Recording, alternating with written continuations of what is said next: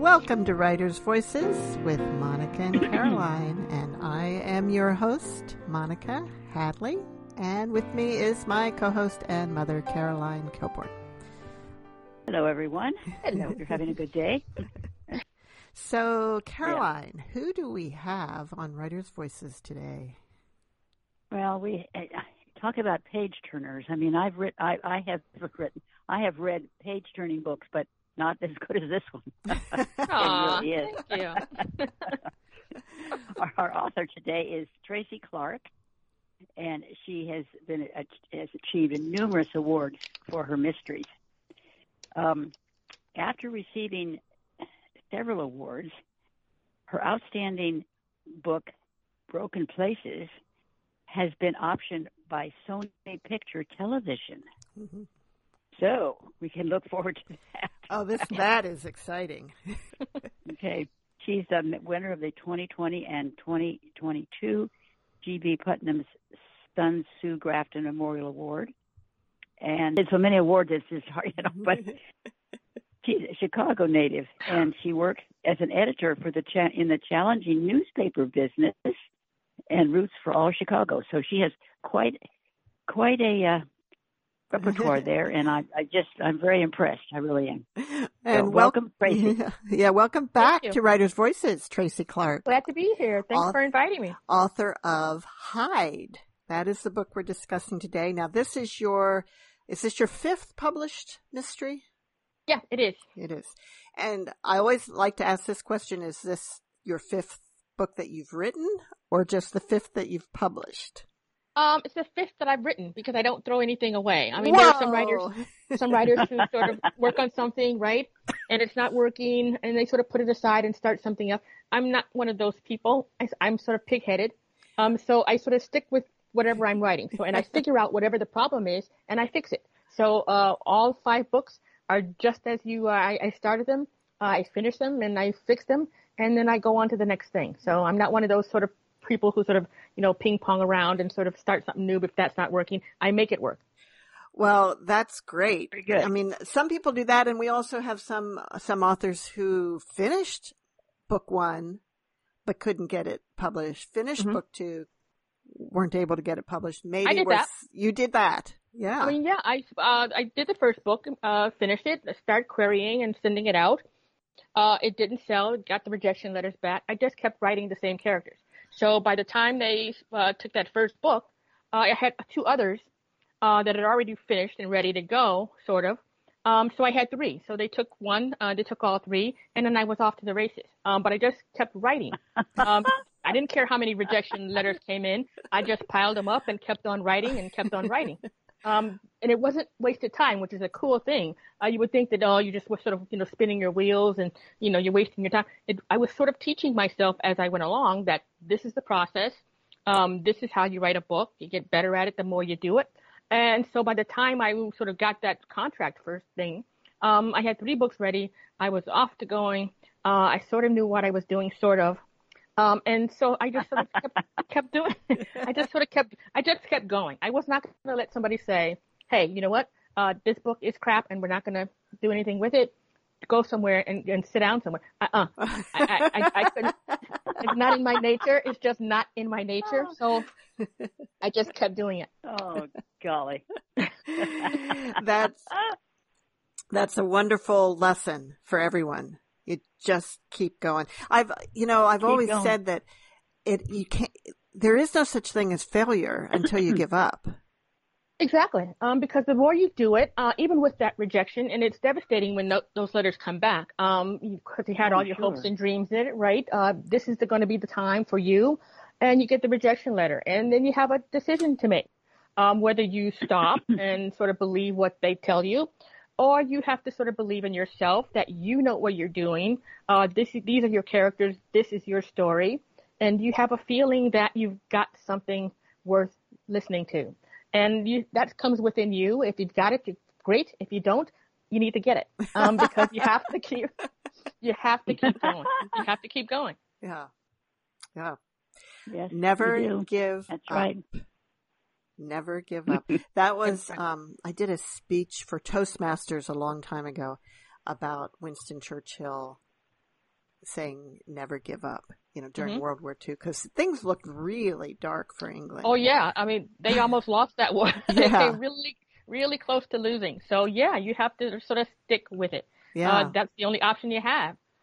Yeah. That's right. Or do something else that makes you happy. That's Yeah, but right. if you sort of believe yourself to be a writer, that's kind of what makes you happy, and you have right. to sort of fight for it. Yeah. A lot of times, Yeah. this is what you were meant to be most times, and you have to sort of fight for it. So teach yourself how to do it, keep doing it until you get it right. Now, Tracy, are you still working in the newspaper business I am. as well? So that's my day job. So I write from 5:30 in the morning to 8 o'clock in the morning. And then I have my bowl of Cheerios and my orange juice. And then at 8:30, I swivel over and I edit op-eds and comic strips and puzzles and stuff like that. So that's my day. It doesn't vary from day to day. That's my schedule.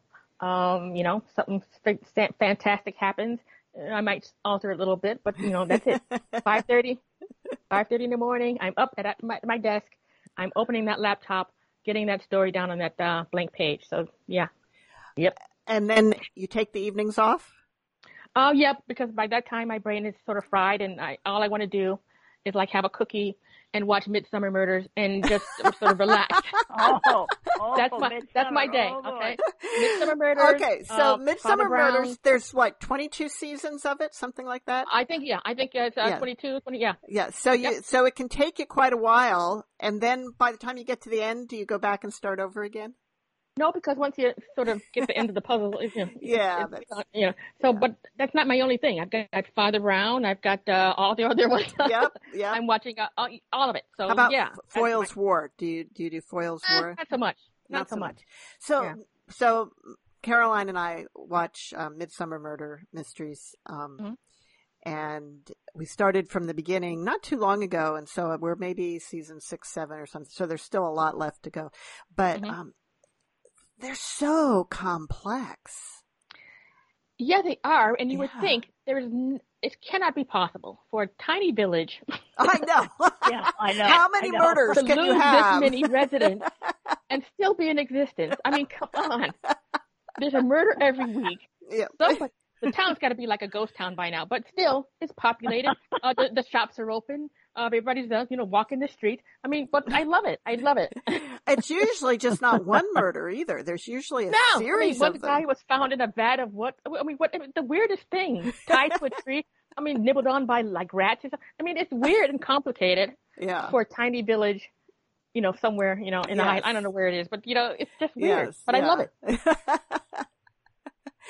So, with Hyde, you are branching out a little bit because your first 4 books were a series, essentially, with the same characters. So, why did you decide to depart from that?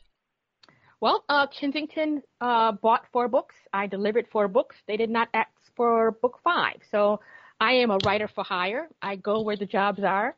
And so, my agent sort of shopped it around, and it took about maybe a couple of weeks before Thomas and Mercer showed an interest. And so now we're back in the game. So it was supposed to be Hyde. It was supposed to be my first standalone. Okay, these are all new characters, exploring the police procedural as opposed to the PI genre. But when I handed it in, they liked the characters so much that they asked for another one with those characters in it. So now I have 2 series. The first one is sort of there. There is a possibility maybe for a 5th or 6th in that series. But I'm in the Harriet Foster series now. 2 done, 1 more going. There might be a possibility for future ones after that, but at least 3. And so I go where the contracts are. So that's my life. You're listening to Writers' Voices, and our guest today is Tracy Clark, author of Hyde. Why that title? That title because it only sort of pings on the murder cases that she's investigating, but also her personal life. When we meet Harriet, she is a character who is in conflict with herself. And so she's hiding from the world. She's hiding even from herself. So it's sort of a dual title pinging, but it definitely has to do with the murders because this craven killer, is killing young women with red hair and blue eyes, and he's hiding their bodies under the city streets. So on the Riverwalk off Michigan Avenue here in Chicago, on Lower Wacker, next to the dumpsters where it sort of smells like rotten milk and spoiled cabbage and rats are scurrying around. So he's hiding the bodies for a reason. He's hiding them in weird, precarious places. And so that's what the title is about. So those two things going, one little word that can mean so much. And also several of the characters are hiding things too. Yep. I mean, some of the suspects are hiding things, but not what you think they're hiding. It's quite interesting. And I love that. I love that sort of readers have to sort of think about it. I mean, it's entertainment, yes. But I also want you to sort of have an interesting puzzle and an interesting sort of journey to sort of, go on with the characters too. So, I kind of like that. I like the little multi-layered, complicated little things. Oh, absolutely. Mm-hmm.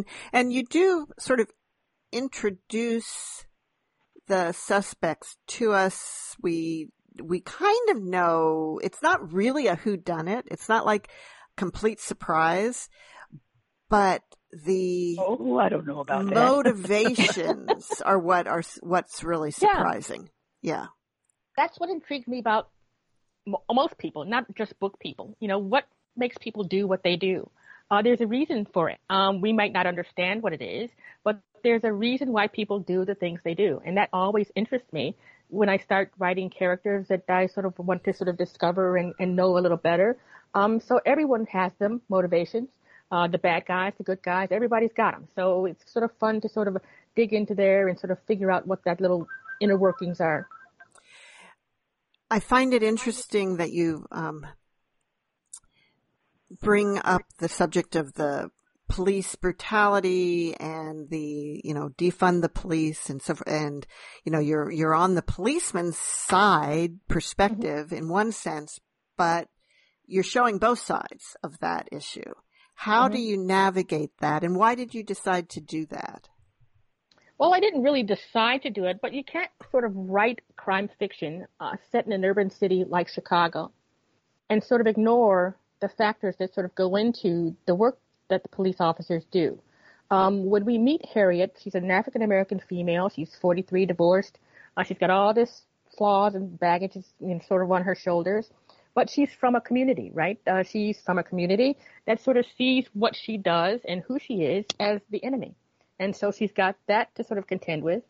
And she's also in a department that is not primarily her. It wasn't set up for people like her.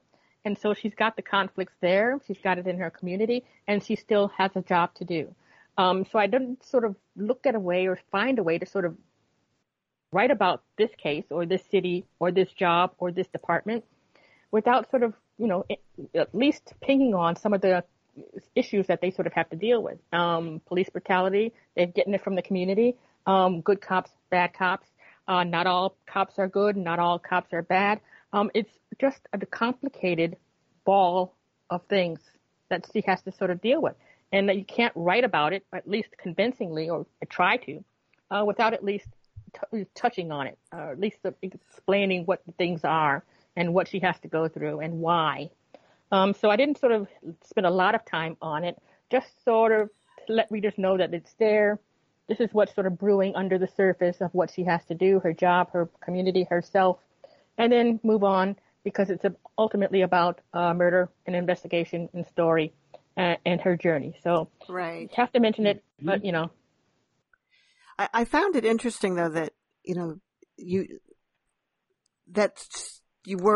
people were really sort of, we don't like the police. They were pretty in their face about it. And some of the police officers were very, very defensive about it. And others were like, yeah, we kind of understand why you're saying that. And we're trying to do better.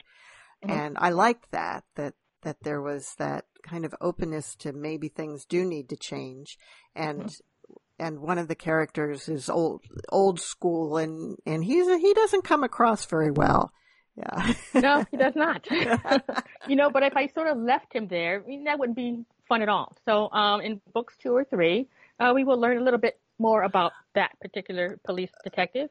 and figure out what his malfunction is. Ah. And so there might be an opportunity for him and Harriet to sort of get to a place where they can at least tolerate each other in the same room. So things have to move, characters have to grow, things have to progress. And so Lonergan and Harriet will sort of come to a meeting of the minds at some point. They have to. Now, Harriet has a lot of backstory, and I honestly thought this might have been not book one in the series, that, you know, because there's so much to her history. In the later books, do you deal more with that history? Yes, because she still has, well, when she's on the job, she's great. She knows how to be a cop. She's a great investigator. She's working this case like nobody's business. But when she goes home and she takes that gun and badge off, she's sort of stuck emotionally and in her personal life. She sort of goes from this brilliant side of her to the side of her that has not been able to sort of move on and to sort of go on with her life. And that has to sort of change too. In book 2, she gets a little bit better at it. Hopefully in book 3 and 4, if there are ones, she'll get a little bit better still. But she has to sort of grow. She has to learn something. She has to move ahead. So yeah, that will shift, that will change, and that will be the same for all of the characters. All of the characters will have to sort of, you know, learn something. I really liked the scene with her former partner's son at his birthday party. Yeah. Yeah. I kind of like I like putting kids in because you learn so much from children. And so here is a kid who is in the throes of grief. When we sort of meet him, it's only 4 months out, I think, from this tragic thing that happened. And kids have a different way of dealing with loss and grief and mourning. And you sort of have to tune into that and sort of help them through. So I think Harriet sort of helping him through when she can't help her own self through is sort of an interesting sort of a thing. And I sort of wanted to sort of play with that to see how I could sort of make it work. So the kid's trying to deal with it. Harriet has not been able to deal with it, and yet she's still trying to help him sort of get to the next stage. So, yeah, I like that scene too. Now, what are the similarities between Harriet Foster, your police detective in this book, and is it Cassandra Rains? Was that the name of your previous heroine? Yeah. How are they the same and how are they different? Well, I don't think they're that much alike, other than the fact that they're African American and female, because Cass is sort of loosey-goosey. She's younger. She's got no impediments. She's got no kids. She's got no husband. She's out there. She's a PI running the gritty streets of Chicago. All she's thinking about is solving her case and getting on to the next thing. Harriet is looking at this from a career sort of point of view. She's a longtime police detective. She's had this terrible thing happen. She's not sure if she wants to go this way or that. And she's sort of stuck, as I said. So they're sort of dealing with different things. Harriet is a lot quieter than Cass is. She's a lot more meticulous and introverted and self-contained. She does not reach out well to people. And so those are different. I tried really hard to sort of make them different. I didn't want to sort of carry the same character through to a second series and just put a different name on her. I wanted them to be two distinct people. And I think I sort of accomplished that. Cass is sort of funny and snarky. She's always got a joke ready. She's footloose and fancy free. Harriet does not joke. She is not there. She might have a little sly humor, but that's not what she's in this for. She's not there yet. So we're looking at two different women. When you're writing, do you know what the outcome is going to be? I mean, do you have that planned and you lay it out ahead of time and then work to it and through it, or how does that work? I don't have a plan because I don't have an outline or a roadmap like most smart writers do. I am what they call a pantser, which means we sort of fly by the seat of our pants. I have an idea of what the case might be about, and then I have to sort of figure out how to get it done. I sort of look at that blank page on the laptop, and I may have an idea of where I dumped the first body, and these are my characters that I have to work with. And the great thing about crime fiction is that police officers sort of have a plan, right? They're not out there, thinking stuff up out of their mind. They have a procedure. Things go step by step. They interview suspect by suspect and follow the breadcrumbs. And that's kind of like an outline for a writer. So we sort of follow what the police do. They have a body. They have a case. We're often running this way. And so that's how I kind of do it. And when I get stuck, and I often do, I have to double back and go back again. And I do that maybe, 20, 30 times a book. I mean, it's just bad. I just then I sort of think of things. I put it this way and say, it might be better if I sort of shift it that way. And then I have to go back again. So I do that like a million times a book. But that's kind of my process. Oh, boy. That's how my brain sort of works best. And I just sort of don't fight it. I just go with what works for me. So that's what seems to work for me. I'm going to stick with it. How long does it take you to write a complete first draft? I take as long as they give me. For the first series, I got a year to write each book, which was great. 12 months, wonderful, nice and leisurely. This second series, I got 9 months to write each book. So I took 9 months. I'm not going to shave off a couple of weeks. I mean, I need that couple of weeks. So 9 months, that's what I do. Right to the minute. Midnight, 12:01. Oh my gosh. 12:01, and that 9 months, then I sort of send it. But I take every freaking minute I can get. Now, when you say you're a pantser, but does that mean that do you tend to write like an entire first draft and then go back and do a lot of work on it, or do you work it out as you go? I work it out as I go. I think the prevailing wisdom is that you just go right all the way through. Just put that first draft down there, as crappy as it might be, and then you have something to work with, and then you go back and do. But I sort of do it as I go, because if I sort of sprint it like that, I know it's not right. I know I've taken a wrong turn somewhere, and just sort of, going with it when I know it's wrong and I have to fix it. I have to fix it there, right? And then I can move on. If I fix it and I know where I'm going, then I can move on. If I don't fix it and I don't know where I'm going and then have to continue going in that wrong route when I know it's wrong, that would drive me crazy. So I stop when I know I've taken that wrong turn, that millionth wrong turn in that novel. Stop, figure it out, figure out where I took a wrong turn, fix it, and then I move on, which is why I'm so slow writing. I'm a slow writer. I make no apologies. I am not going to win any sprints for writing a novel. I don't think that 9 months, when you're only writing, 2.5 hours a day, I don't think that's slow. It is when you sort of factor in the erasures, the having to go back and delete and delete and delete, and then go forward again. I mean, so it's a lot of back and forth. It's a million choices you have to make when you write a book. Half of those choices are probably going to be wrong, and you just have to figure out what you did and just fix it and just continue on. So you don't sort of try to stress too much about it, because you're going to make those million mistakes. Just keep going. You'll get to the end eventually, and then you can go back and sort of make it pretty. But that first draft is ugly. It's all over the place. And you have an opportunity at the tail end to take a break for a second. Then you go back, and then you make it all pretty and nice and put a bow on it and give it a kiss. So like your 9 months that you had, is it including that, what you do, the going back, or was that? Oh, yeah. Oh, wow. Yeah, that's it. Yeah. So 9 months, I got to figure it all out, good or bad, and then I have to hand it in to them. So it doesn't help coming from like a newspaper background where deadlines are all. The fact, even the idea of not meeting a deadline gives me hives. So that 9 months, that 9 months is it. Okay, that's it. That's all I have. Hand it in, boom, and then deal with whatever you messed up. So 9 months is it.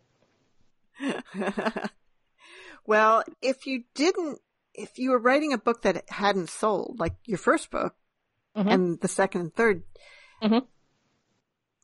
how do you ever decide when you're finished? Because you don't have a deadline. Well, there's a beginning and a middle and an end. And when you sort of get to a point where you can't imagine what you would change or what you would need it to fix, I consider that your done point. Unless you can figure out something else that needs to be in there, you're done. But, when it doesn't sell, you have then a choice. Do you sort of stop or do you just keep going? So, I put a beginning, a middle, and an end on each one of them, and it seems pretty good to me. They bought them. There's things they want to change. Fine, I'm great with that. Change them, make them better. But I keep moving forward. So book 4, 5, 6, I don't care. Just keep on writing. Well, Tracy, why don't you read a little bit from Hyde for us? Okay. I'll read chapter 2, which is where we meet Harriet. We sort of shifted past the discovery of the first body, but this is her first day at a new district, a new team, a new boss, a new everything. Chapter 2, Hyde. Monday, 1-800-HOURS, 8 a.m. Harriet Foster couldn't get her legs to move as she stood on the sidewalk in front of CPD's District 1 building, the 17th and State. She was expected inside, now, but she couldn't get past the sidewalk. Instead, she stood facing the door, cars whizzing past along the wide street at her back, firmly rooted in the in-between. This was her first day back from leave. The first day on a new team. There would be a new boss, a new desk, a new partner. Nothing she felt gave her any indication that she was ready, not one single thing. Only 8 weeks had passed since it happened, 8 weeks that felt more like 8 seconds. She inhaled deeply and held the breath for a time before letting it out slowly, but the building was still there, cops and non-cops going in and out. Through the windows on the ground floor, she could see the uniformed cop standing at the metal detector just inside. He was watching her, definitely assessing her threat level. Weird black woman standing on the sidewalk, watching the building, friend or foe. Nothing in his level stare indicated that he was taking his assessment lightly. Top entry was around the side on 18th Street, access to the lot for staff and official vehicles, but she had circled the building at least 6 times, unable to pull her car in. She knew it was ridiculous, something that she'd have to get over today. But right now, the bigger issue was deciding to get inside the building. Her star was in her hand, hard metal pressed to her sweating palm. She held it up so the cop could see it. He took one last sweep, and they exchanged a look. Then he nodded and went back to his morning. Friend, not foe. She was one of them. 2 months, not long enough and yet interminable since the day her partner, Detective Glynis Thompson, had woken up on a Tuesday, fed her kids, kissed her husband Mike goodbye, then driven to work and blown her brains out in the CPD parking lot. A PO walking through the lot heard the shot and found her. Glynis would have been 43 on Christmas Day. Signs. There had to have been signs. There almost always were. But Foster had missed every single one, even though she had been trained to lock in, to be observant, intuitive even, to always see 3 moves ahead. Where had she failed? She had replayed that day over in her head for weeks, 8 weeks, but the picking didn't change anything. Dead was forever. A chance missed to say just the right thing or do the right thing would never come around again. Glynis had been a good cop, a decorated cop, and they had worked 11 years together, like well-oiled gears in a high-performance machine. After Foster had lost her only son, Reg, to a thug with a gun who demanded his bike, a painful divorce had followed. Amid all the pain, Glynis had helped her stay sane. Foster was godmother to Glynis's youngest son, Todd. There had been nothing unusual about the marriage as far as she could see. Mike and Glynis had been married more than 15 years. There had been ups and downs, of course, but nothing that might explain what had happened. The kids, though. Foster always came back to them. The Glynis she knew, the one she trusted with her life, wouldn't have done that to her kids, to Mike, to her. But she had. With a nod and an unconvincing half-smile, she moved past the cop at the detector and flashed her star to the cop sitting at the desk in the lobby before heading up to homicide, every step reining in fear and self-doubt and resentment. By rote, the mask went up. Her shoulders went back a little farther, and the cop returned.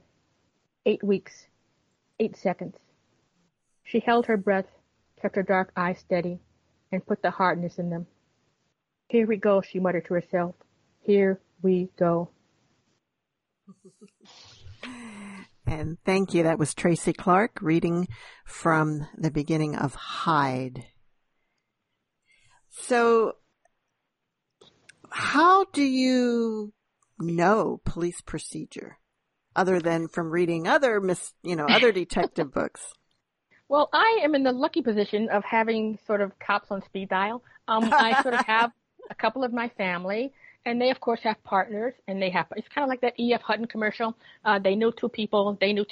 So I have people that I can ask questions if I have them. So I've never been a police officer. I don't know the job firsthand. But when I sort of get to a scene where I know I'm going to need some kind of professional information, I sort of text if I can, or pick up the phone and ask, or send an email. What would you do in this situation? How do you handle this kind of a suspect? What would you do at this crime scene if this thing happened?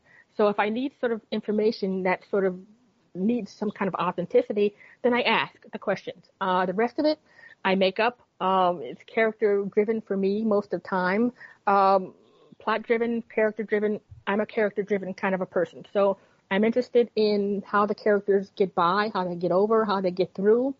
And the other stuff, I just put enough of that in to make it interesting for the readers, to sort of make it sound like it's real when it's just book people sort of playing around. So just enough to make it sound right and smell right and sort of look right. And then the rest of it is all character. So that's how I do it. Do you have, do you identify with your heroines personally? I don't know. You have to sort of get in their heads as a writer. So I guess I identify with them at some level. They're drastically different from me. I'm sort of a library cat, and I'm sort of one of those people who sort of give me a book, a quiet library, bag of ginger snaps. That's my life. Okay, that's my happy place. I'm not running through alleys, with Walter Mitty. I'm not a superhero. I mean, just give me a book and leave me alone. So these are people not like me. I mean, I'm not like this at all. I'm not Cass. I am not Harriet. But I can sort of get in their heads, as writers do for all their characters, and sort of figure out what they're working with, what keeps them going, what's their major flaw, what do they fear. I love sort of finding out what characters fear. That sort of makes you act in a different way, doesn't it? If you're afraid of something and you're not dealing with whatever that fear is, you're not acting, at an optimal level. So looking at fears, looking at backstory, looking at crises and drama and trauma, all of that's interesting for me. So all of that's created. I'm sort of well adjusted on my end. I'm happy here. So that's stuff that I make up and sort of investigate and sort of dig into and sort of find the interesting thing about that. So that's what writers do. Now, do you ever have police officers who read your books, like say, that you got something wrong? Does that ever happen? Not yet. In fact, I had a book signing a couple of months ago, I think, and there was a cop in the audience who had my book in his little hands, and I said, "Oh, okay, here we go." But anyway, when the Q&A part came, he said, "You know what? The thing in this book, The Hide, because it starts with a trauma, doesn't it? Something tragic has happened to Harry. And I was sort of worried about that particular issue because it's a sensitive issue for cops anywhere, not just in this city. And so I sort of wanted to sort of approach it sensitively and with respect. I didn't want it to be sort of a fiction throwaway. I wanted it to be sort of a serious thing that I took seriously. And this cop stood up and he said, "You know what? I liked the way you handled it. It was very respectful, and thank you." Now, you don't get that very often. I was glad to get it then because I was worried about that particular thing, and I didn't want it to be sort of a flippant sort of story device. I wanted it to be seriously taken, and I'm going to delve a little bit more into that as this series goes on. But I was glad to sort of have that sort of validation that it was okay. Nobody's come back to me so far and say, oh, you used the wrong kind of zip ties. I mean, I haven't had that kind of a thing yet. I'm pretty sure it's coming. There's going to be some old cop somewhere who's going to say, oh, that's not the way we did it. I mean, so, you take it, you move on, you keep it moving. Yeah. Well, fine. Now, a lot of this, I mean, your stories are all set in Chicago, and Chicago's really another character in the book, in a way. The setting is so important. I'm guessing that you are very familiar with all these parts of Chicago that you write about. Well, every location so far is a location that I know. I've walked the streets. Lower Wacker, I used to sort of walk that route from my office building to the garage 2 times a day. So I know that dumpster's there. I know there are rats there because they've scurried across my shoe tops as I walked along. That's a stressful experience after a day's work. I mean, it's something you don't want to have happen to you, but I know that that's there. I know what it smells like down there because I've smelled it for 20-some years. So it's good to sort of know the streets that you're writing about. It's not necessary, but it sort of lends a level of authenticity and reality that you can't get from just sort of sitting at your writing desk and sort of figuring out or imagining what it might look like and smell like. So I know what the streets smell like. I know where the hookers hang out. I know where all the fun stuff happens. I know where the crime, so I know the neighborhoods, most of them, the ones I highlight. And so it does sort of lend some authenticity to it and a level of, being there that you don't get just by writing, sort of a throwaway place. I just changed the names of the diners and the restaurants and the food stands or whatever, but they're real spaces, and they're places that you can go and get a Chicago hot dog or a deep dish pizza. Yep, it's all real, it's all Chicago, and it's all gritty. Would you ever set one of your books somewhere else? I might, if I get sort of get bored with Chicago. I can't imagine when that will be, but yeah, I might at some later date. I'm a lazy writer on top of everything else. I don't like to do too much research. I'd have to go someplace, I'd get on a plane, and then I have to sort of, go around to try to find a quaint English village that hasn't had enough murders yet. Yeah, maybe. Otherwise, it's too much work. I'm lazy. I don't know. Chicago's where I live. This is the city I know. I can find a million stories to tell here. When I run out of that million, then I'll sort of consider someplace else. Maybe I'll go Scotland or something. I don't know. Why do you think Chicago works so well, though, for your settings? Well, all kinds of crime happens here. This is a really crime town. We've had gangsters, right? We've had Al Capone. We've had gangsters in politics. The last 4 governors of ours have gone to prison for corruption. Everything happens in Chicago. There's nothing crime-wise that we do not know about. So to sort of find a crime story in my city, which is sort of inundated with crime, built into the brick of the foundations of our city here, I don't have to look far. But on the opposite side of that, we have the most wonderful people here, too. We have 70-some neighborhoods. Each one is different. Each one is vibrant. It smells different. It sounds different. It has a different movement. So it's interesting. We have nice people, wonderful people, give you the shirt off their back.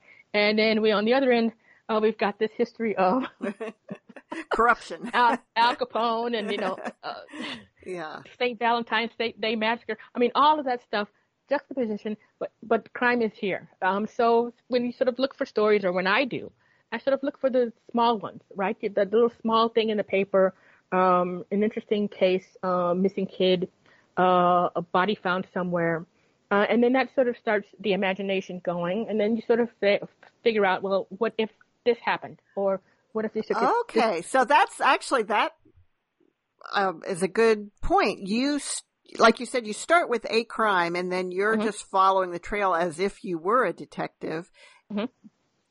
So the crimes that you start with are inspired by true crimes. Mostly. Some of them, maybe. I might find an interesting thing in the paper, and it says, okay, I wonder what happened there. And then you sort of build a story around it, backstory, characters, whatever. And then sometimes you just sort of have a spark of an idea, like this for Hyde. I mean, what kind of killer? Just think about it. I mean, I think redheads make up 12% of the population. So you really have to be a dedicated killer to sort of seek out only that 12%. I'm not sure how many are in Chicago. I haven't looked that up. But this is a specific killer. He's not looking for just anybody he can find on the street. He is doing research, and he is finding just the right woman, just the right target. So it started with that. I said, well, an interesting thing about redheads, not too many of them. What kind of person would you have to be, right, to sort of want just that particular type? And so that sort of starts the gears moving and starts the imagination going. And then you sort of build cases, backstory or flaws or sort of kinks that sort of creates the foundation for that. So that's how Hyde came about. Just the idea of redheads, not very many of them. This killer waits for just those. So it tells you sort of what kind of character you're dealing with, and then you sort of build all the other stuff around that. Yeah. It's just amazing that there's so many characters in here, and yet she keeps track of all of them as she goes along. I mean, it's just, I'm impressed. I really am. Just a weird mind. I can't explain it. I mean, when you sort of get into the story, it's kind of like it moves you along as opposed to you moving it along. You're sort of in it. Mm-hmm. And you just sort of go where the story goes and goes where the case goes and go where your character arcs are going. Harriet's moving in a sort of a really slow pace in one direction. She's not going where she needs to go. She's not going where hopefully ultimately she will get.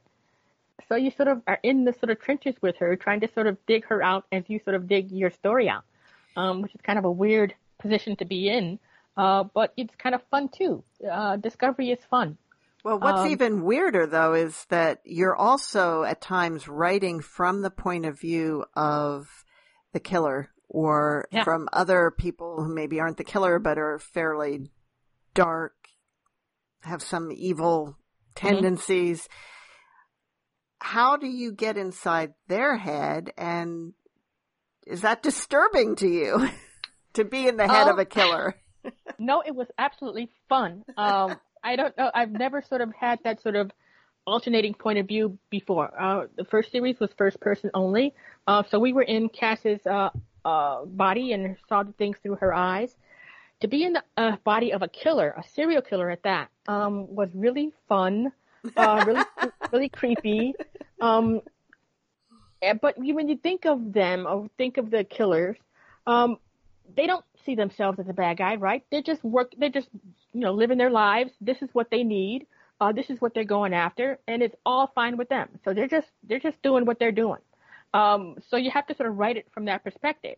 I'm not doing anything wrong. I mean, this is me. This is what I got to do, and this is what I'm going to do. And so it's a game to me, fun. And it was kind of fun to sort of get into that, willy-nilly sort of anything happens. I love that. But then you have to sort of highlight it with also Harriet's thing. So she's trying to catch him. They're trying to get away. And it's a cat and mouse game. It's wonderful. It's kind of sort of fun to get in that dark and creepy sort of mindset. And then go off and watch Midsummer Murder. Why do you think readers like to get in, like that darkness? Why are readers drawn to that? Because that's safe, I think. In the pages of a book, that's safe. You can put that book down at any point. You can close it off at that chapter and go on with your life. And I think it's also a way of sort of dealing with or sort of familiarizing yourself or knowing what evil is.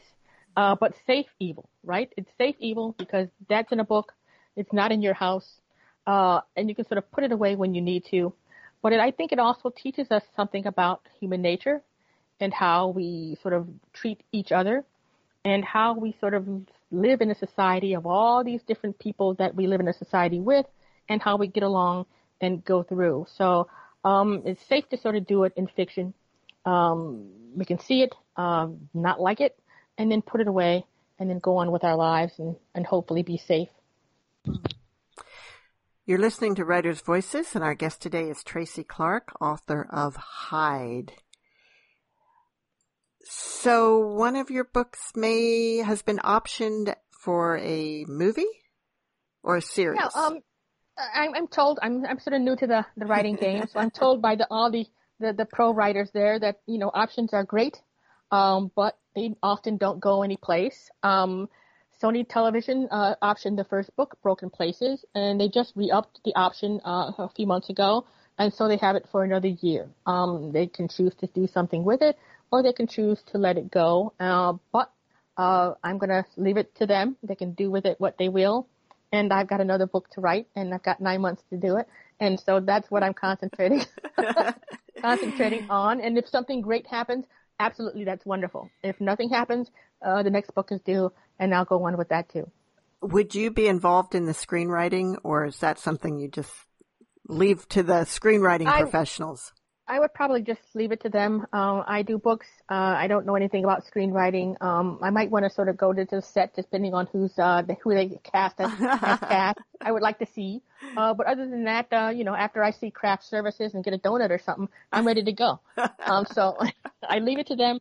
The books are mine. The other stuff is theirs. And that's how I'm going to do it. At what point did you decide you were going to start writing books?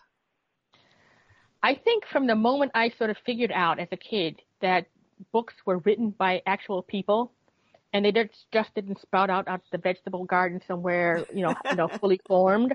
That's all I could think about. That's all I wanted to do. I wanted to write a story too. So I was that weird kid with the notebook under their mattress with little silly stories in it.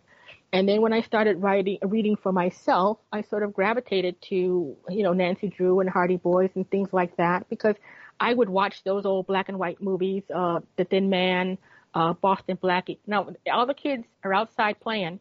I'm inside with my grandmother watching The Thin Man and Boston Blackie. I mean, that tells you sort of the weirdness that I was as a kid. But I was more interested in that than I was playing ball outside. So when I sort of got to the point where I realized that books were things that people did and that maybe I could do it too, that's all I could think about. So I wanted to sort of write the kinds of things that I enjoyed watching and reading with my old folks.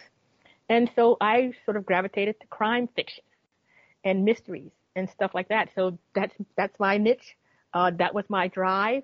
And I just kept at it until I got good enough at it to sort of get somewhere. And that took years.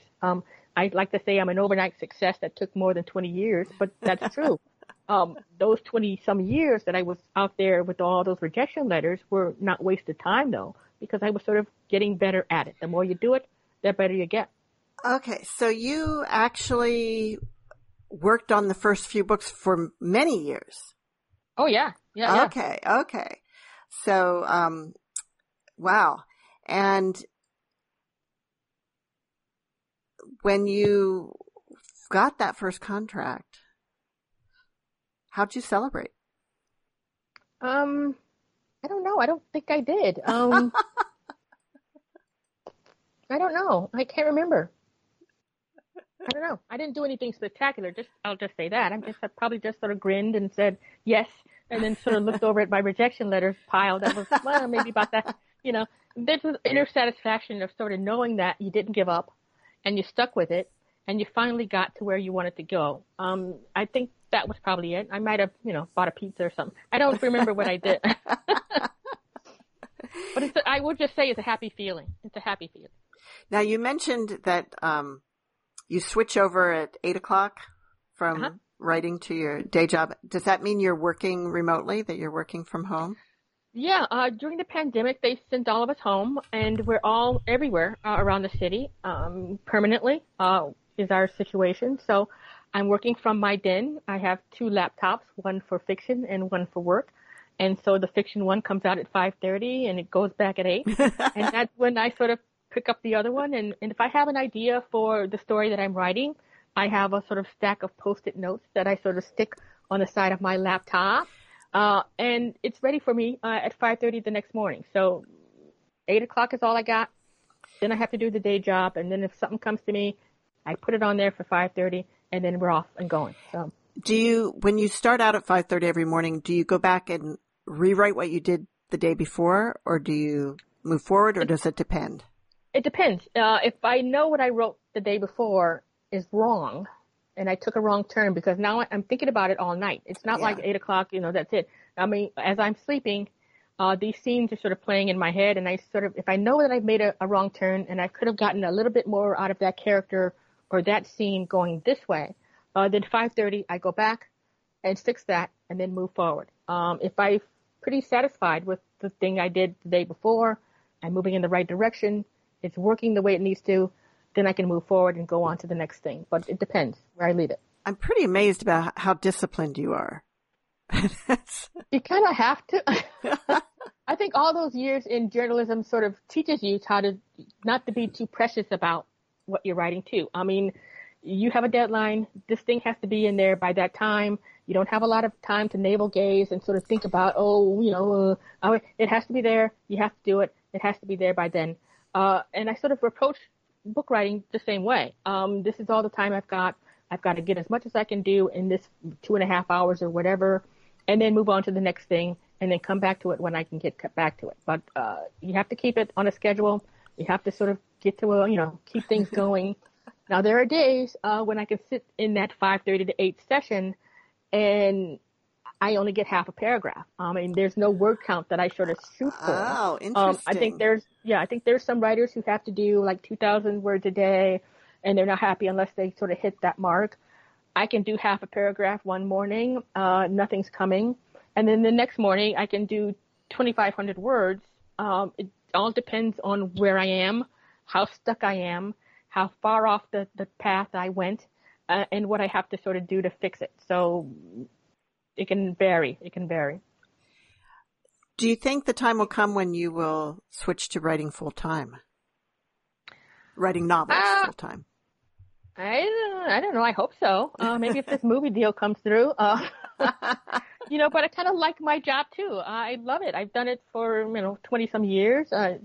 It's interesting every single day. Every day is different. How can you sort of get better at doing comic strips and puzzles? I mean, it's a wonderful sort of job to have. How did you get into editing comic strips and puzzles? Well, I graduated from grad school. I needed a job. I had student loans to pay off. I mean, and they were looking for editors. So that's how I started. So I do I do Rick Steves. I do the Ask Amy columns. I do LA Times. So I have a wonderful slate of things that I do that sort of vary my day. And I kind of love it. I love the people I work with. Columnists are sort of, prima donnas at some point, but, they are fun to sort of work, so it's a cool job to have, I think. So what's a puzzle that you would edit? I mean, how do you edit a puzzle? Well, it depends. I mean, I do crossword puzzles. You just sort of work the puzzle, make sure that all the boxes match and all the clues are great. That there's nothing in there that's offensive. Make sure that the numbers sort of match up. I also do jumble, so I'm looking at artwork too, fingers, where people's fingers are, whether or not there's too much cleavage, whether or not the puzzle works out, filling in those boxes, getting it done. Somebody's got to do it. Editor, that's our editor's job. We have to work the puzzles before you work the puzzles, because if God forbid, we should make a mistake, and 1,700 people, email into the, so you don't want that to happen. So we're there to make sure that does not happen. And if it does happen, that it doesn't happen on a Friday at 3 o'clock when all you want to do is just sort of turn your computer off and go home. So now, what about editing comic strips? Mm-hmm. I'm sure it's all the same things, but it's just like, give me an example of something that you would. Did you edit any comic strips this week? And what did you, what changes would you make? Well, you're looking for typos and grammatical mistakes. You're also looking whether or not the date's on there, the byline's there. You're checking for offensive material, offensive words, derogatory terms. You're looking at also the artwork. So you're checking fingers, making sure there's no middle fingers that are showing. You're checking to see whether or not there are any body parts showing. You're checking all of that. So we're looking for middle of the road. These are comic strips that go on the funny pages. These are family friendly.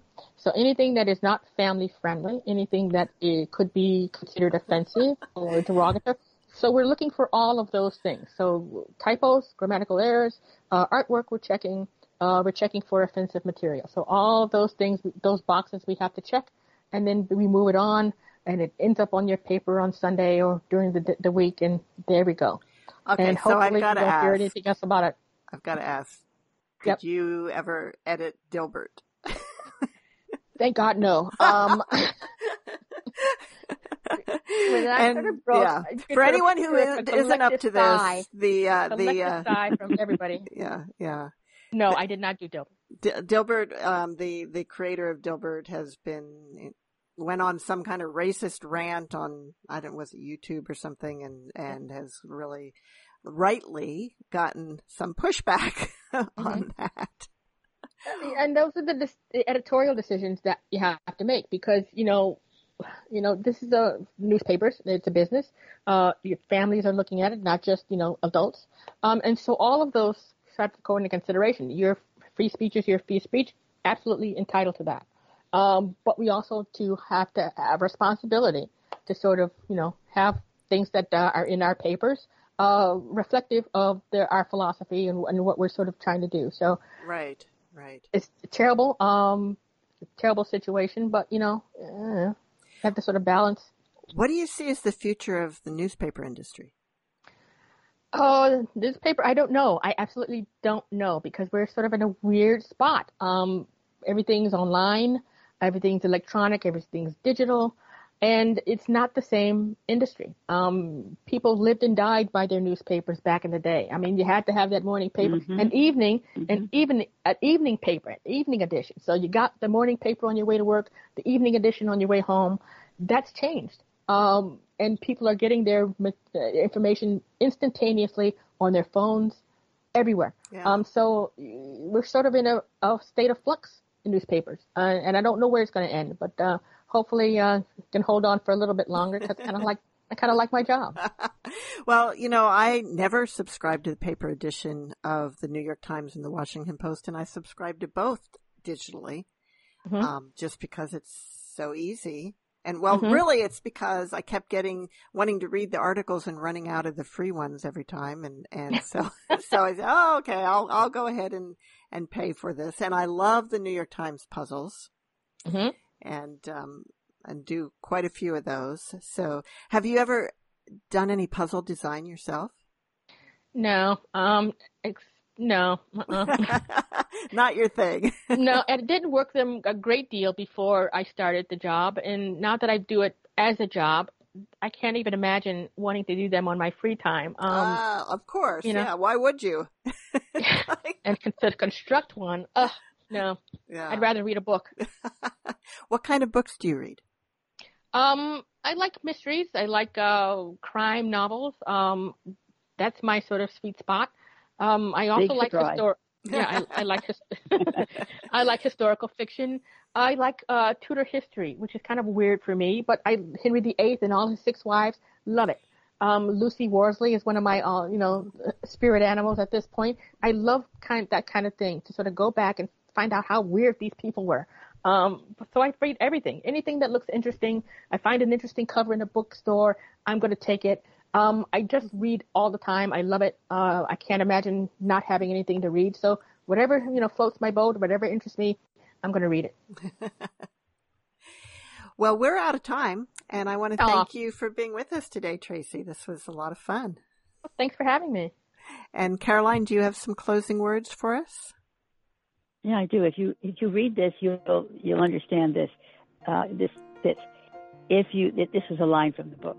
If you live long enough, you see everything at least once. That's true. Words to live by. Yep, and we hope we live that long. Exactly. Well, thank you once again, and look forward to the next book in the Harriet Foster series. And see you all next week on Writers' Voices. Bye-bye. Bye. Bye-bye.